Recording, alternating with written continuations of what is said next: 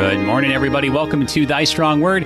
I'm Pastor A.J. Espinosa. We're reading the entire Bible together, chapter by chapter, out loud, looking at Exodus 37 today. So we saw last time they actually set out to do this work, to build this thing, and everybody gets on board, young and old, men and women. It's not just like the experts here, but everybody who has anything to bring, they're coming, they're bringing this stuff. They're all working together as one. And so today they're actually going to make the ark. And this is, I imagine they must have read this chapter a lot before they made that, what was it, like the 1981 Harrison Ford movie? But maybe we'll end up talking about that later. But so they actually make all these things now, the altar of incense, the lampstand, the table. So, what are these objects again? What's their significance? We talked about it more a little bit, but we can talk about a little bit more today. And then I think there's a couple of things that come out in this chapter in particular that didn't come out in the directions. So some good stuff to be looking at today. Again, all things that point ahead to the temple, who is Christ Jesus our Lord. Joining us today, we've got Pastor John Lekumsky, pastor in Southern Illinois, who's also one of the co-hosts of Wrestling with the Basics, one of the programs on Saturday mornings on KFUO. It's 9 o'clock or 9:30 Central. But good morning. Welcome back, brother. It's 9:04 to be precise. 9:05. That's right. Well, yes, no, it's like our program, right? It's like 04. I don't know what really, it is with KFUO. That nothing starts on the hour. But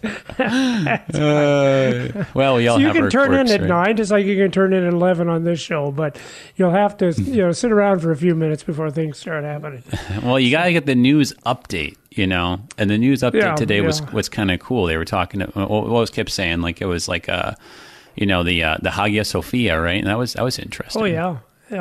Yeah, you get, that's right. If you turn in at 11, you get the news update, but on Saturday morning, or you just get some random hymn that's being played. So I don't know what that is.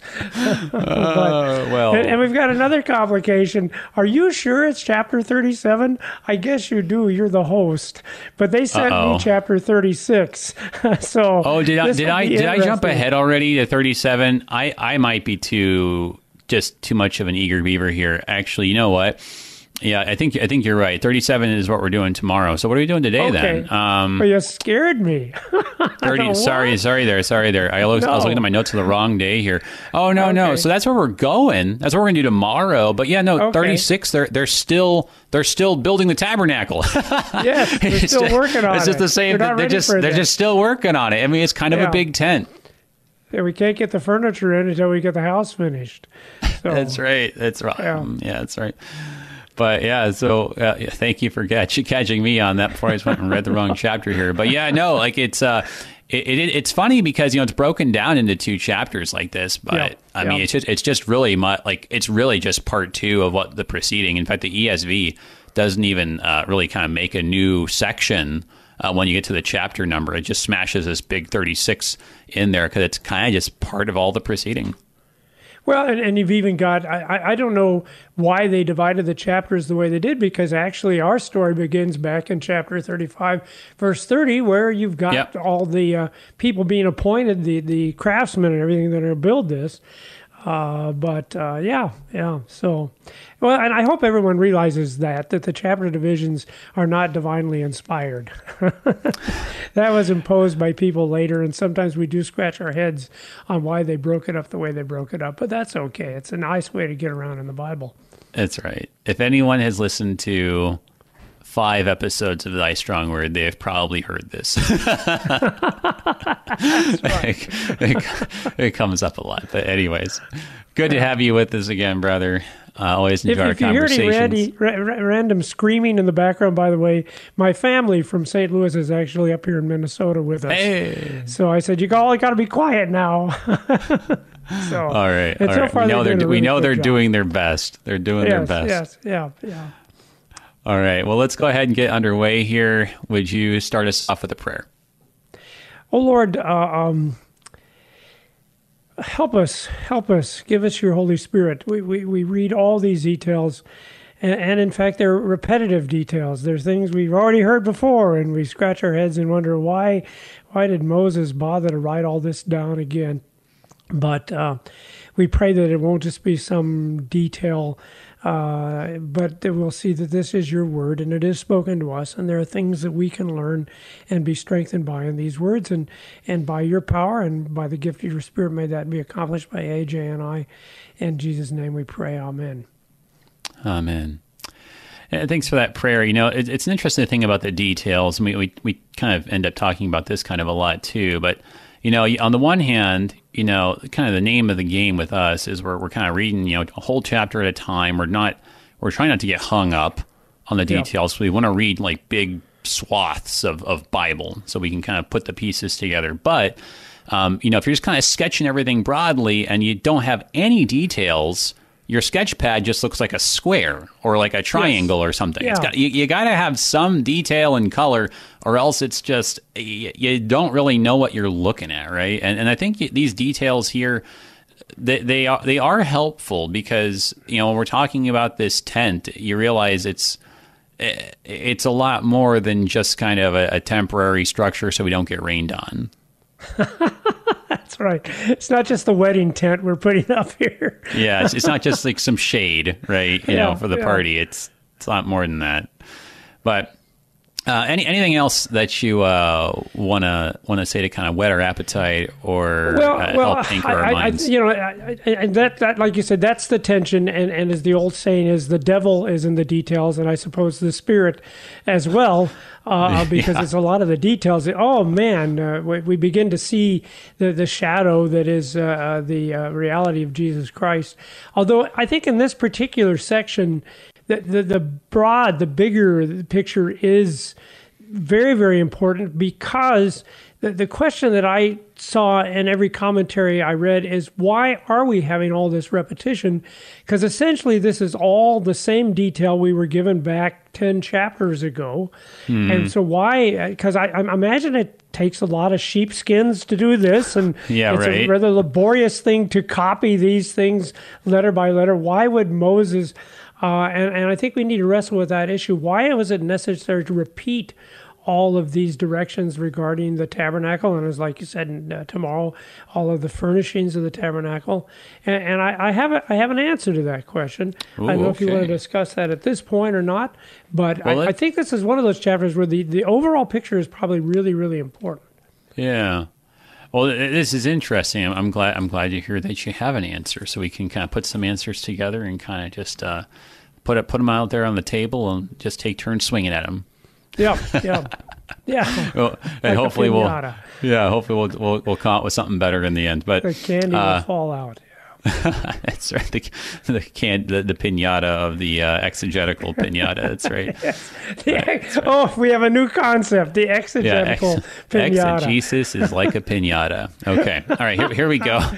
You can use that for when you're teaching now. That's right. Yeah, I think I like this. I'll write that down. Yeah. Exegesis is like a piñata. You got to keep swinging at it until the candy comes out. I like it. Okay. Chapter 36 here from the top. Bezalel and Aholiab and every craftsman in whom the Lord had put skill and intelligence to know how to do any work in the construction of the sanctuary shall work in accordance with all that the Lord has commanded.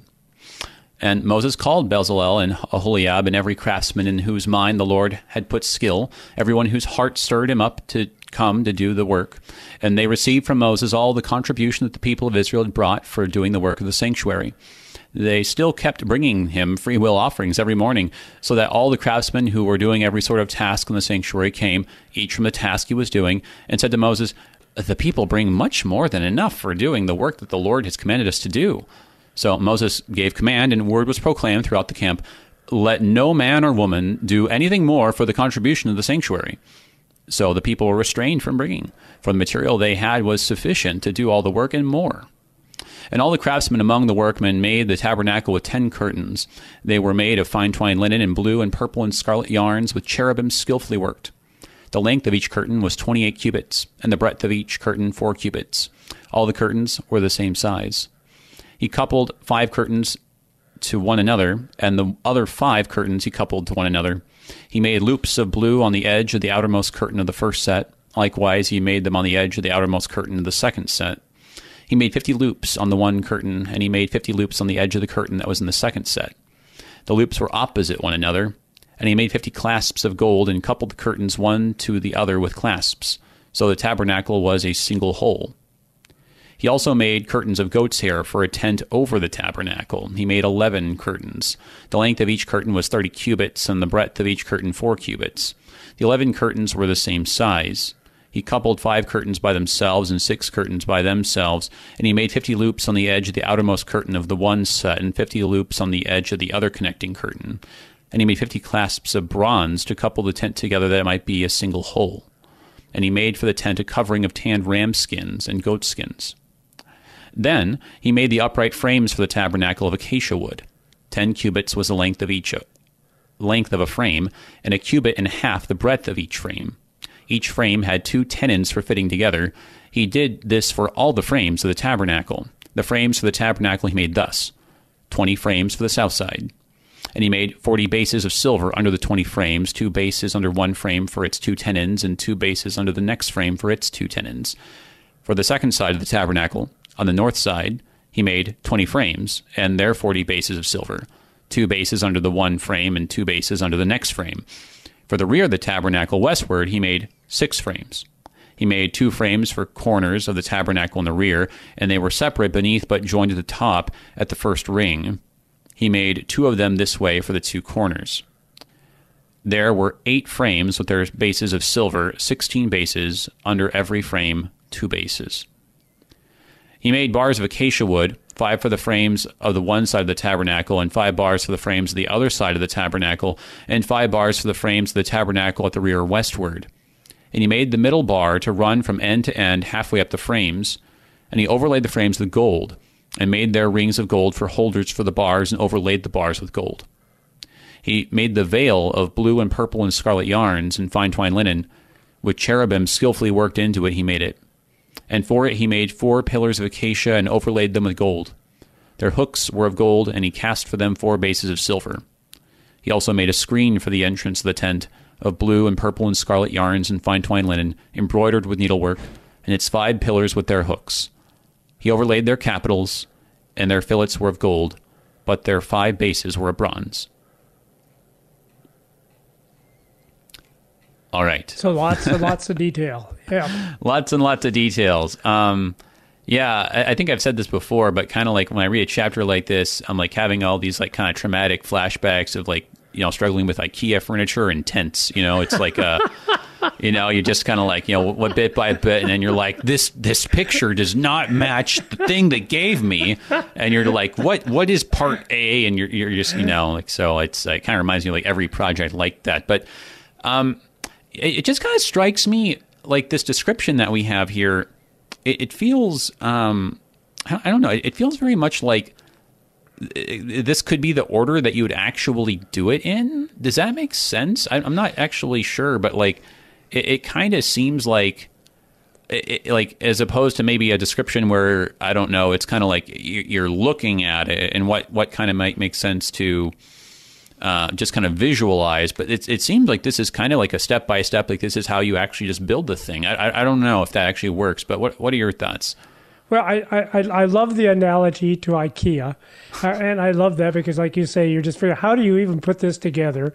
And I've read stories of that where people took these things and wanted to try to duplicate it, and there really isn't enough detail to duplicate it perfectly. I guess you have to have the master craftsman, because the IKEA would make sense, wouldn't it? If you had the master craftsman, they would know what all those directions meant. Right. But I really like your thought there, because I read that from another commentary, because that's one of the big differences between this and what we had 10 chapters ago.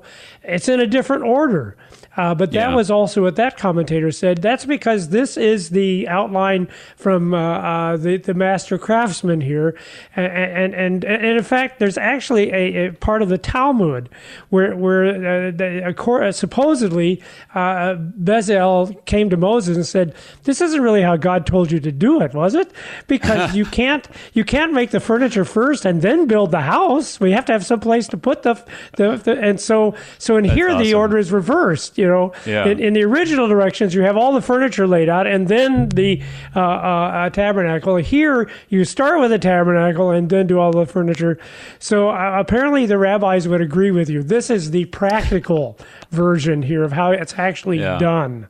So, well, and I think to the thing you were saying first, though, that there's not enough detail. I mean, this probably would have been enough detail for the people who are wandering in the desert, right? Or maybe even their descendants a few generations later, right? Who kind of already knew enough. They kind of had like enough context. So like if you just gave them this, they could have maybe figured out the rest, But like for us, just so much later, we would need more detail than this, right? Like, well, of course, us, like, we would just need a YouTube video, right? Like, because just forget about building or doing anything if it's written down, But so, I mean, we would need more. But I suspect that this might have been enough actually for them, and in that regard, it is kind of valuable information, like on its own, like even if it is repetitive. Like, I'll just give like one kind of silly analogy, but I remember it made an impression on me. I think it was in first grade. It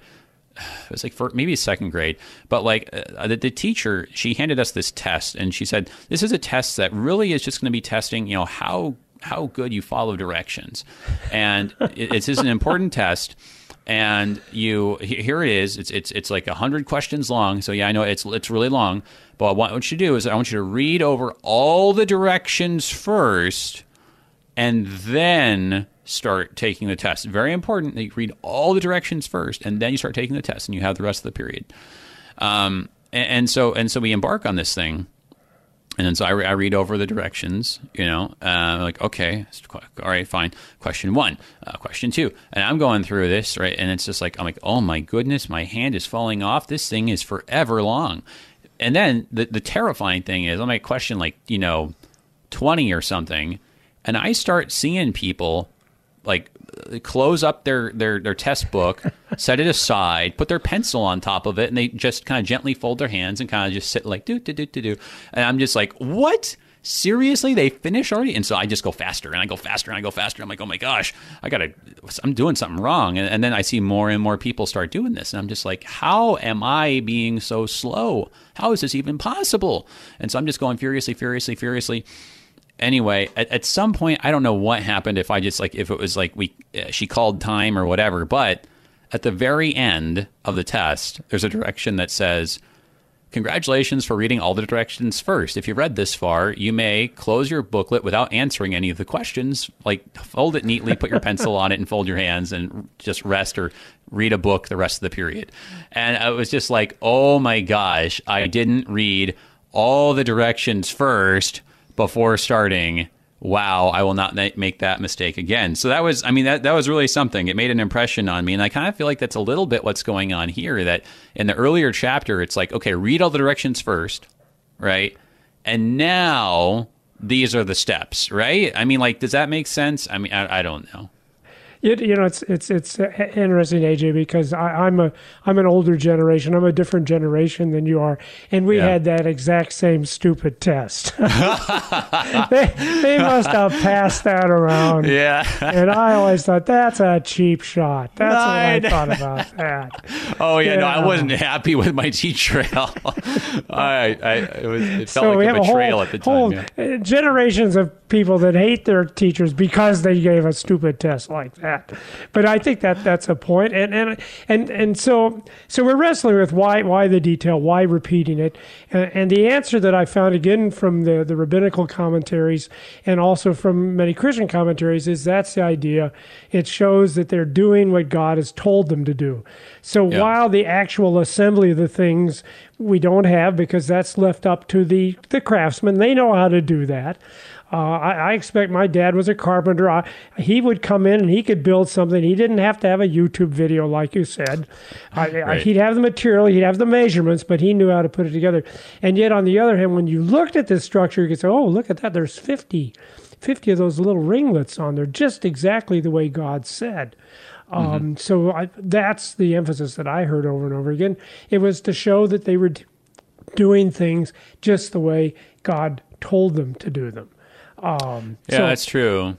So you could look at it like that too. Like instead of kind of like these are like this is the overview, and then these are the step-by-step instructions. You could look at it as also as like these are the instructions, and then this is like the inspection report, right? Like the checklist, like you were saying. Like we went through, and yep, he made this just like he said, and he made this just like he said. Yeah, it all checks out, right?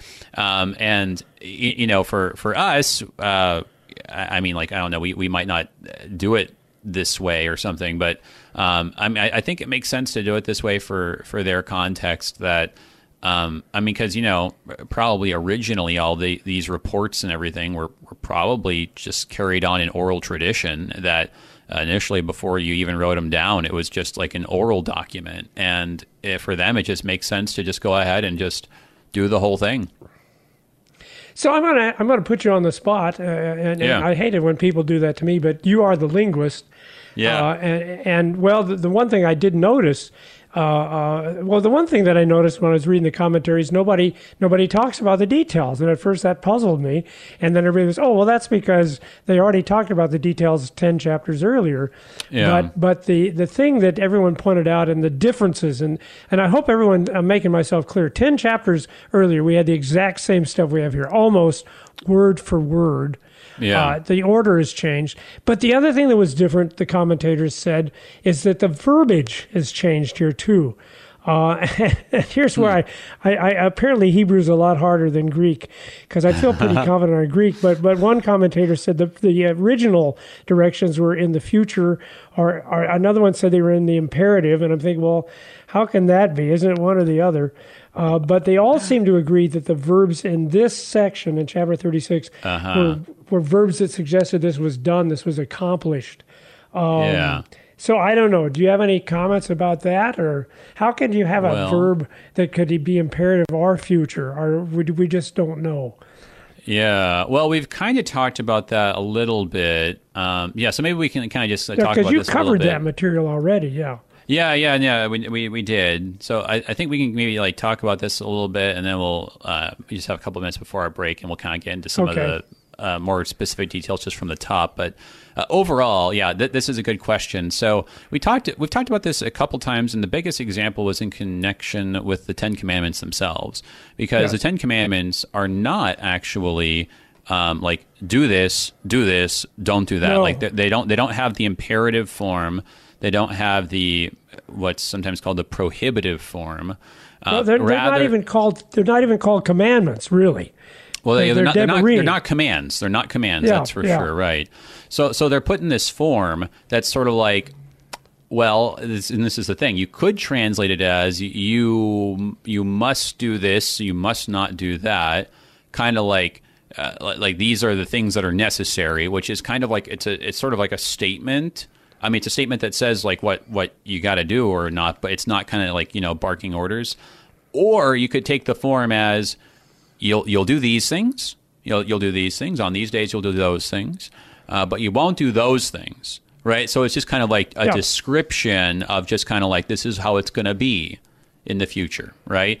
And the form is kind of a little bit vague or ambiguous, flexible, put it that way, between the two. And so the same thing is going on there in chapter 26, that it's sort of like, this is what you're going to do, right? And then here it's like, well, they actually went and did it. Yes. So there's some things we could say about that, but we had to take our break. Okay. So everybody, hang on. We're looking at Exodus chapter 36 here today on Thy Strong Word, and we'll be right back.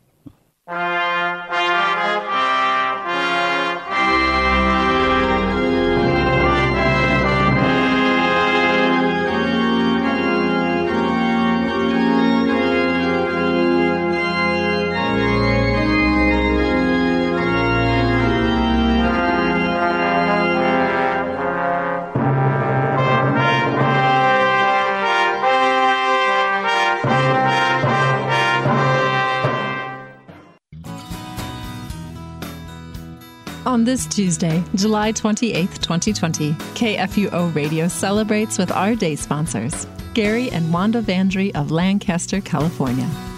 Gary and Wanda made a gift to KFUO Radio in thanksgiving to the Lord for spouses, children, and grandchildren who are a blessing to their lives every day. Thank you, Gary and Wanda Vandry, for helping us share the gospel and for being today's KFUO Day sponsors.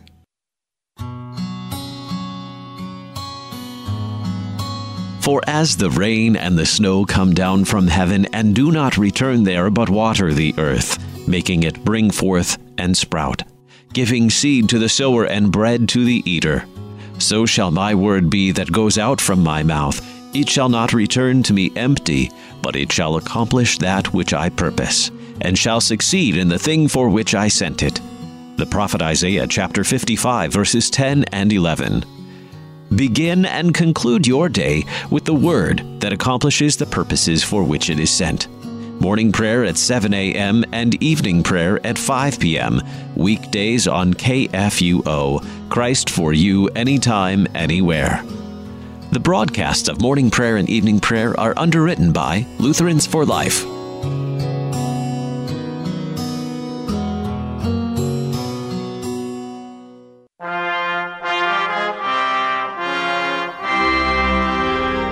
Welcome back, everybody, to Thy Strong Word. I'm Pastor AJ Espinosa. We're looking at Exodus chapter 36 today.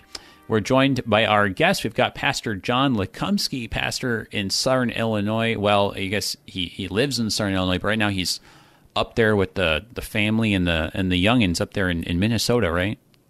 Yes, where it's a wonderful 75 degrees as we speak. So there you go. Nice. Not bad at all. Of course, you probably got nice weather. I keep forgetting you're not in St. Louis. See, people listening to St. Louis are going, "Oh my gosh, it's 90 degrees and 100 degrees." Yeah. It feels like 100. But know, what's the weather like out there on the coast? Oh, well, we have it pretty good a lot of these days in the summer. A lot of our summer days actually start off very nice because we just have this big marine layer, as they call it, that comes over, and so it's just gray and cool, and you can just it's very nice. It's like probably like upper 60s, lower 70s. So there you go. Yeah. So, but so we're not discouraging people to live in St. Louis area, but. At least in the summertime. Of course, you get it all year round. That's the only. We move out of Minnesota right away as soon as October hits because it's going to get really, really cold here. There will be no marine effect here. That's right. That's right. But yeah, and there wouldn't have been, I don't think, a marine effect out there in the wilderness when they were building all of these things, including this tabernacle, which, I mean, you think to yourself like, oh, that's why they need a tabernacle, so they could have some shade. But no, we know from the account that there were a whole mess of other tents. Everybody had their own tent, right? This was a tent specifically for God, and the description of it it's unlike any other. It's really rather specific. And we were just looking at that, how you can compare. Exodus 36 is, in many cases, word for word, the same as chapter 26. Yet there are these little differences. And so if anyone has a keen eagle eye, you notice any differences, or if you're just like, hey, we never talked about that in chapter 26, can we talk about that now? Good opportunity for some questions here. If you're listening live, you can call 1-800-730-2727, or if you're in St. Louis, 314-821-0850. You can also send an email to kfuo@kfuo.org, or you can hop on the live stream, which is, hooray, working again, facebook.com/AJ Espinosa. Want to make sure to thank our underwriters as well, the Lutheran Heritage Foundation. Thank you guys for supporting Thy Strong Word. Their website, lhfmissions.org. Okay, so the detail, brother, that you and I were just talking about was that there were, I guess, differences of tenses here, right? Yes. That you've got kind of this kind of in chapter 26. It's very, this is what you're going to do. This is what you're going to do. This is what you got to do. It's kind of flexible like that. And then here in 36, it's like, and this is what they did. So that's. I mean, I guess there's in some ways that seems like pretty straightforward. Did any of the commentaries you were looking at say that like the actual like verb like stems were different. Like it was like, God said hammer it, but it says here they chiseled it or something like that. Or well, was it no, just tenses? I mean, at least what I read suggested that no, that the forms are all the same, except the tenses were different. And like I said, there was a little bit of puzzle because some said that the original directions were imperatives, others said they were simply futures. And I really appreciate what you said there because, see, we have to help people understand that. We came up with the concept of 10 commandments. That wasn't God's concept. God's concept was, I'm going to give you 10 words, Devarim. And I love what you said there. This is how it will be. If you're my people, no, you're not going to be killing and stealing. You just don't do that. I'm not giving it to you to command because this is how you will want to do things. And you want to worship me and you want to hold my name precious, It's the same thing like the Beatitudes. We read the Beatitudes in Matthew 5 as if these are conditional statements, right? If you do this, then this is what will happen. But I think it was Gibbs from the seminary that pointed out, no, these are statements of fact. This is just how it is. Because I think that's the crucial thing that's going on here. I think the Jews read it and some Christian commentators read it as, okay, here's God told them what to do, and now they're doing it, and that's the important thing. But I'm actually thinking the point here is that God said this is what's going to happen, and guess what? It is what happened. And the reason you have to give the directions a second time is because a terrible apostasy has happened in the meantime, right? Yeah. God came, he gave them his laws, he gave them all the directions on how they could relate to him, because that's what all this is about. People need to know this is God saying, look, I want to give you something so you know my presence, so you know where you can come and how you can approach me, so you know I'm always there for you, so this is why we're going to do these things.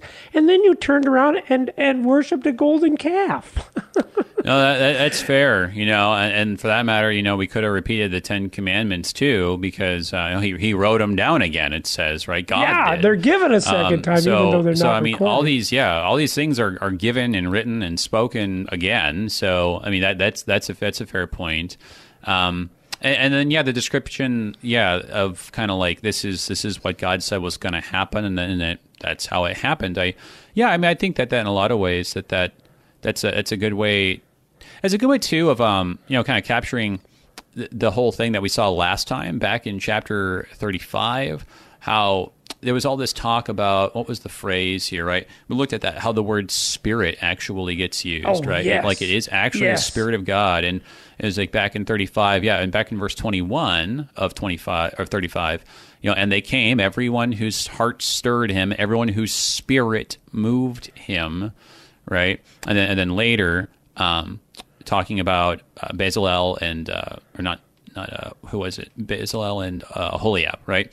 Yes. That it says in 31, he has filled him with the Spirit of God. So like the Spirit's mentioned in both places. And so it's very much like God is the one who's animating the people to do these things. And so, God had a plan, he laid it out, and then he sent the Spirit to make it happen. I mean, in that way, it feels a lot like Genesis.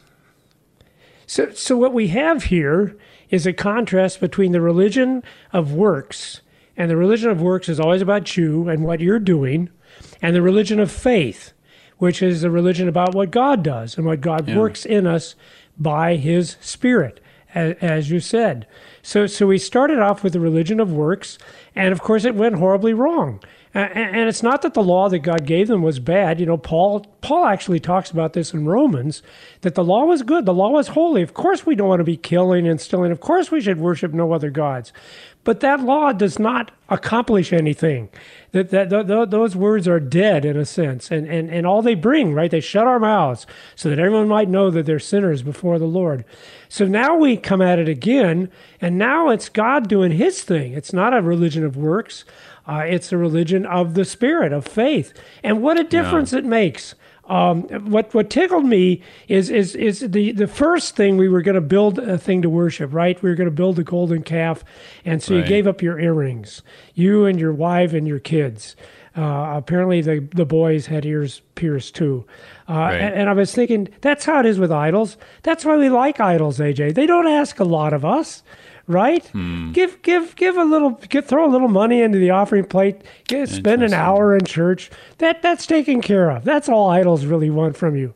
See, what people need to realize is this God that we're talking about here, that we're going to have a description of how to worship him, he wants everything, right? Yeah. He doesn't take a portion of your life. He wants everything in your life devoted to him. And so That's we've interesting. Got this, yeah, go ahead. Well, go ahead. I was gonna say I hadn't thought about that. That it's true. Like it says, it's like it was like basically jewelry, right? It was like Yes, earrings, bracelets, armlets, like these sorts of things, and but this, it's like they were bringing large quantities, and in fact, if we go back to the text here, back in the beginning of 36, right? This description of how they were bringing these offerings every morning, right? That's the description there in 3 and 4, right? They still kept bringing him free will offerings every morning. Well, I mean, if they're doing this like every morning, like apparently, right? They're bringing such large quantities of it that it requires like multiple like loads, right? I mean, like I can't imagine that it's like. Really, like every morning, it's like, here's my one earring for the day. Like, I don't think so, right? I think the idea is it's like they're bringing so much that they have to take, multiple trips, right? And so that's interesting that maybe the golden calf was like they kind of like gave like this is my leftovers, but then God's like, no, I want your first fruits. And so what's super cool, and I believe that's why this section is here in this chapter, is like you said, they were giving so much that finally Moses and the leaders had to say, don't bring any more in. In fact, I love the phrase, they have to restrain them. Yeah. Now, how many pastors out there would rejoice if they had to say, oh, no more offerings, people. Please, no, keep your money. No, We've got more than enough. Right. That's right. You've got to keep some for yourselves, guys. Just to put food on the table. Yes. But I mean, your generosity. I'm overwhelmed. I know, right? But like, isn't that something too? Just speaking to your what we've been saying about this difference of how like the Spirit has moved people. Like with the golden calf, it's like they gave up. Kind of like like Aaron was like, just kind of bring some of the extras. How about just the earrings? I'm like, okay, the earrings. Sure. That's right. We didn't even need your bracelets, right? Just your earrings. But like, but isn't it interesting that like, it would have been. I mean, like, there's Aaron kind of suggesting this idea, perhaps because they're like, well, we don't want to give up like too much or anything, right? And so there we have a picture, perhaps, where we're kind of being stingy, but here they're being moved to such a degree of generosity that Moses has to tell them to stop. That I mean, and isn't that like an amazing change, right? Like, I mean, if we all just kind of look at ourselves for a second.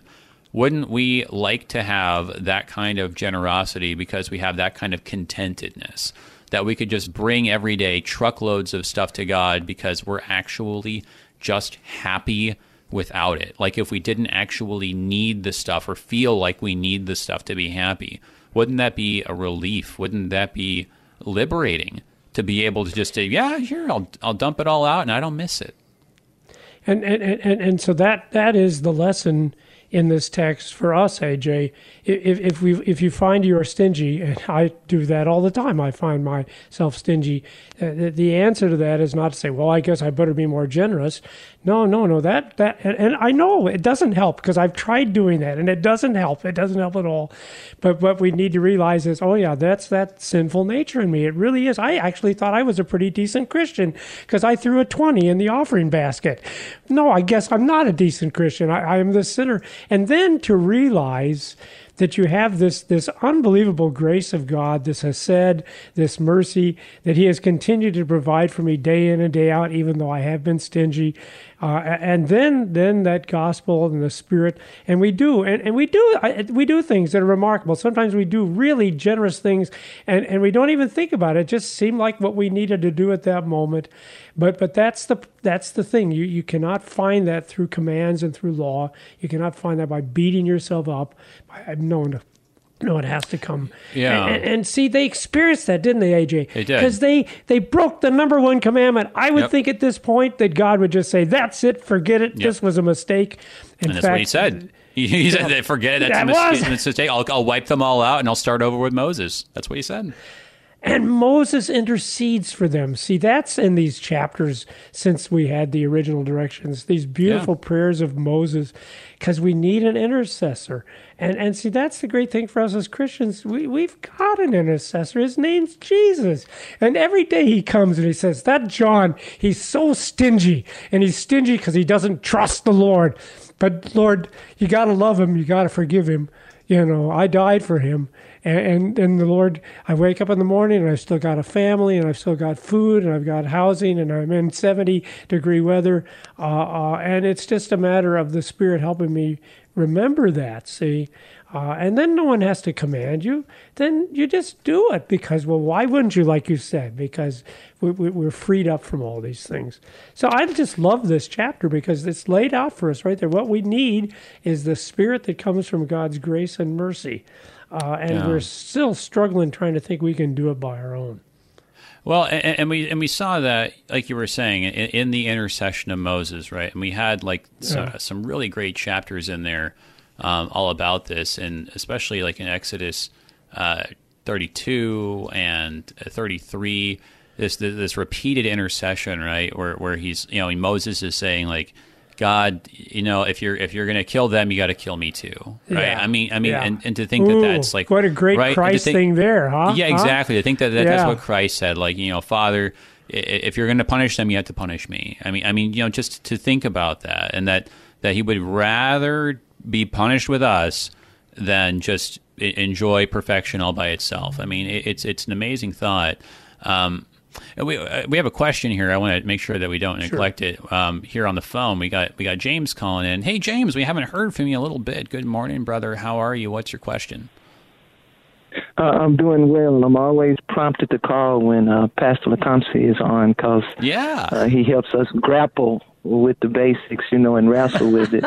So over the years, he helped us very much. Yeah. So.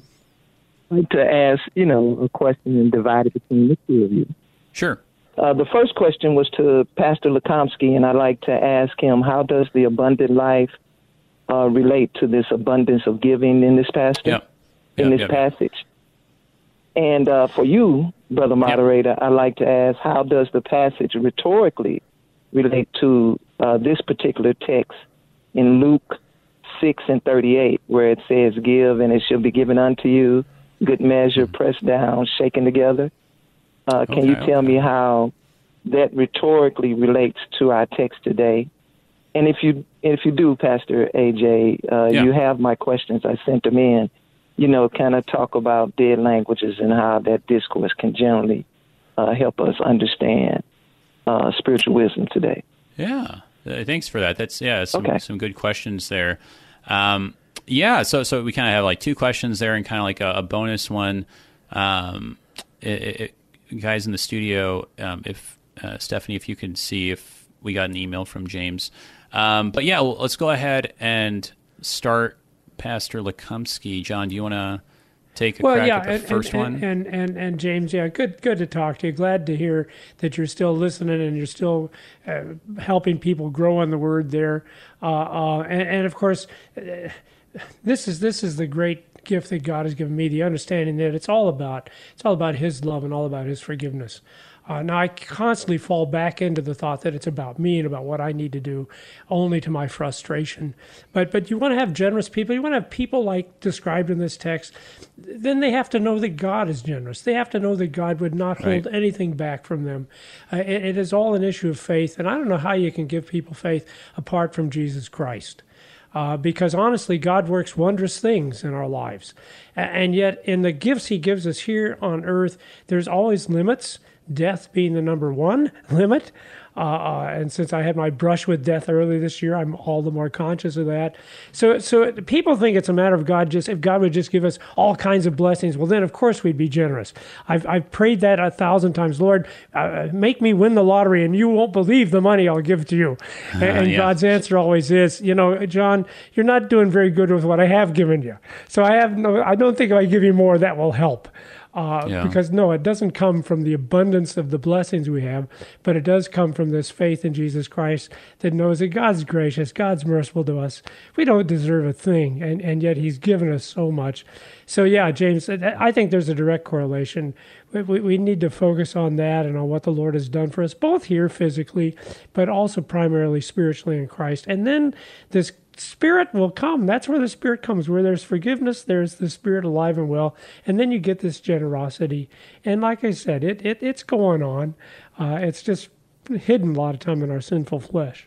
Now, you've got the harder question, though. Thank heavens you have it, AJ. Yeah. Well, no, I appreciate your answer. And I think that, well, because we were already kind of talking about it, it's just elaborating on what you were saying, that like, what's moving them, right, is not that God, showered like, X amount more gold or something, right? Like they got all the stuff back in Egypt already. There wasn't any more gold that fell from the sky after the golden calf. It's just that their hearts were changed, and in particular, it was receiving this forgiveness. And I think that's really the thing, right? The question is, do we stop and do we actually really believe that we already have won the lottery? Yes. That's to go back to what you were saying, right? Yes. Like if we actually can wake up in the morning and say, like, I am living the best life I could imagine because I already have won the lottery because of everything that God has given me. I'm a king. I am so happy with what I have. If that was the mindset, right, then the generosity would follow. So I don't think it's about God giving us more. It's about us realizing just what a vast sum we have already had deposited into our accounts through Christ. So, hey, AJ, boy, and thank you for reminding us, they didn't have anything. This is all the stuff they got from the Egyptians, but apparently, and at first they thought it did belong to them. We got that from the Egyptians. We asked for it. We plundered it. It belongs to us. But now as you said, now with the Spirit, there's a new heart. No, this was never our stuff to begin with. Yeah. It's just a blessing from God. So you need it's the change of perspective. It's the change of the heart, right? That actually makes this happen. And so I think then, so James's question that was kind of comparing this. I think he was talking about the rhetoric here in Luke. I think like kind of 15 and 16. It's interesting because like in 15. Or I think those are the chapters you mentioned. Like in 15, the first thing that happens is you've got this guy who approaches Jesus and he says, "Well, actually, no, that's the parable of the prodigal son." But no, where is it here? But there's this moment in the gospel where he actually is confronted by this guy who's like, "Hey, tell my brother to share the inheritance with me," right? And this kind of provokes these sorts of the parables and teachings about, let's talk about giving here, right? And possessions and wealth, right? And the way that the Lord talks about it here, well, you've got the big one is this idea of, if you don't forgive other people, is God going to forgive you? Well, no. And it's, I think, getting into the idea of like kind of the measure, right? Yes. Whatever you use to. I forget how it goes like now because I'm more familiar with the one that's in Matthew. Yeah, here I've got it. Given it will be given. I had to look it up myself. Given it will be given to you. Good measure, pressed down, shaken together, running over will be put in your lap. For with the measure you use, it will be measured back to you. Thank you. There you go. Oh no, that's right. Because that one's back in Luke 6, right? Yeah, that's right. Yeah, very good. Yeah, but so this is I think kind of like a little bit of like Luke's version of what you have elsewhere in Matthew and Mark, but like I think the idea is like in that act of giving, right? It's really reflecting the condition of your heart, and so if you're being stingy with people, right? So this isn't so much. I don't think like God's just kind of looking down, being like, okay, how much is he going to put in the plate, or how much is he going to give the guy on the road, right? Like, oh, he gave him that much, okay, add that to his credit, right? Like, it's not so much that, And it's sort of like we're kind of like, I mean, there is that kind of language or metaphor there, just, that's kind of like a certain angle on it. But I don't think it's as much that so much as it is if we, as we give, are stingy, right? And we're like, I don't know. Well, that reflects already the condition of our heart. And it's a terrible condition of the heart to have because, like we were saying, it means if you could win the lottery tomorrow and you wouldn't be happy. Yes. I mean, ultimately, you'd be happy for like, a minute. And then you'd be back to being miserable again because you can't be content with anything. And so, I mean, really, I think this kind of like gets down to it, whether it's like with giving or with judging, also in the context of Luke 6, that if we feel this need, this desperate need to like cling on to this stuff or to cling on to our pride, I mean, it just reflects how God has not had his way with us in transforming our heart. So what a curse that is. So that's a law statement. It is a true statement, by the way. The more generous you are, usually the more things work well for you. The problem is when I hear that statement, I realize, oh man, I'm really in a pickle because I'm not very generous at all sometimes.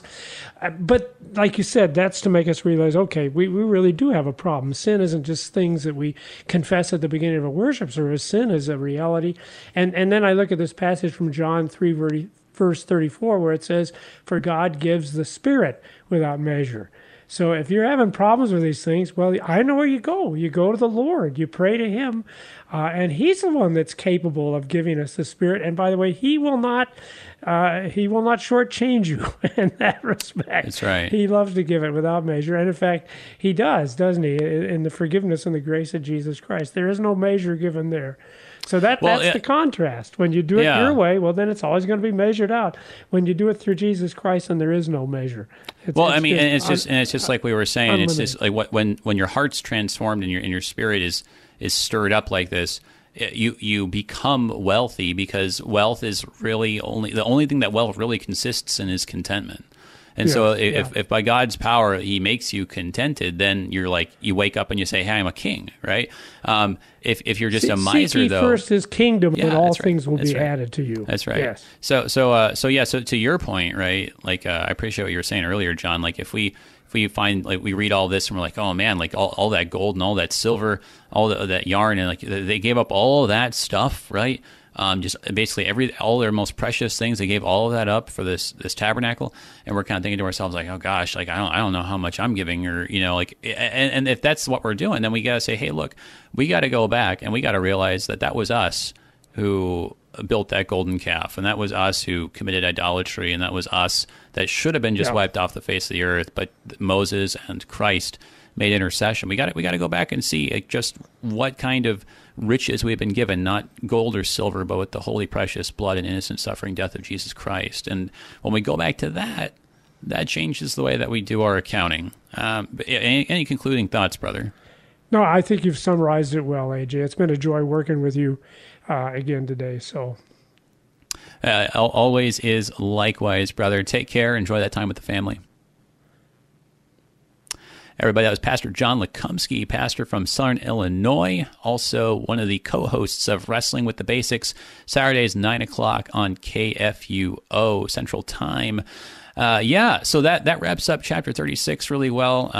We saw that correspondence that, it's all just turning out exactly the way that God described it because he changed their hearts, because he poured out their Spirit.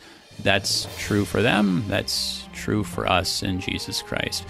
Okay, next time, moving on to chapter 37 to talk about now the ark and the table and the lampstand and all the rest. So check that one out. If you've got any questions for us, make sure you hop on the live stream or send an email or give us a phone call. Until then, everybody, I'm Pastor AJ Espinosa. Peace.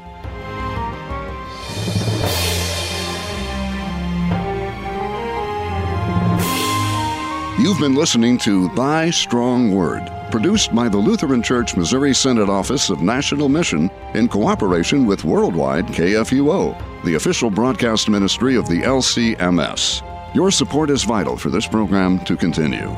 You can make a gift safe, secure, and easily online at kfuo.org. Thank you for listening and supporting Thy Strong Word.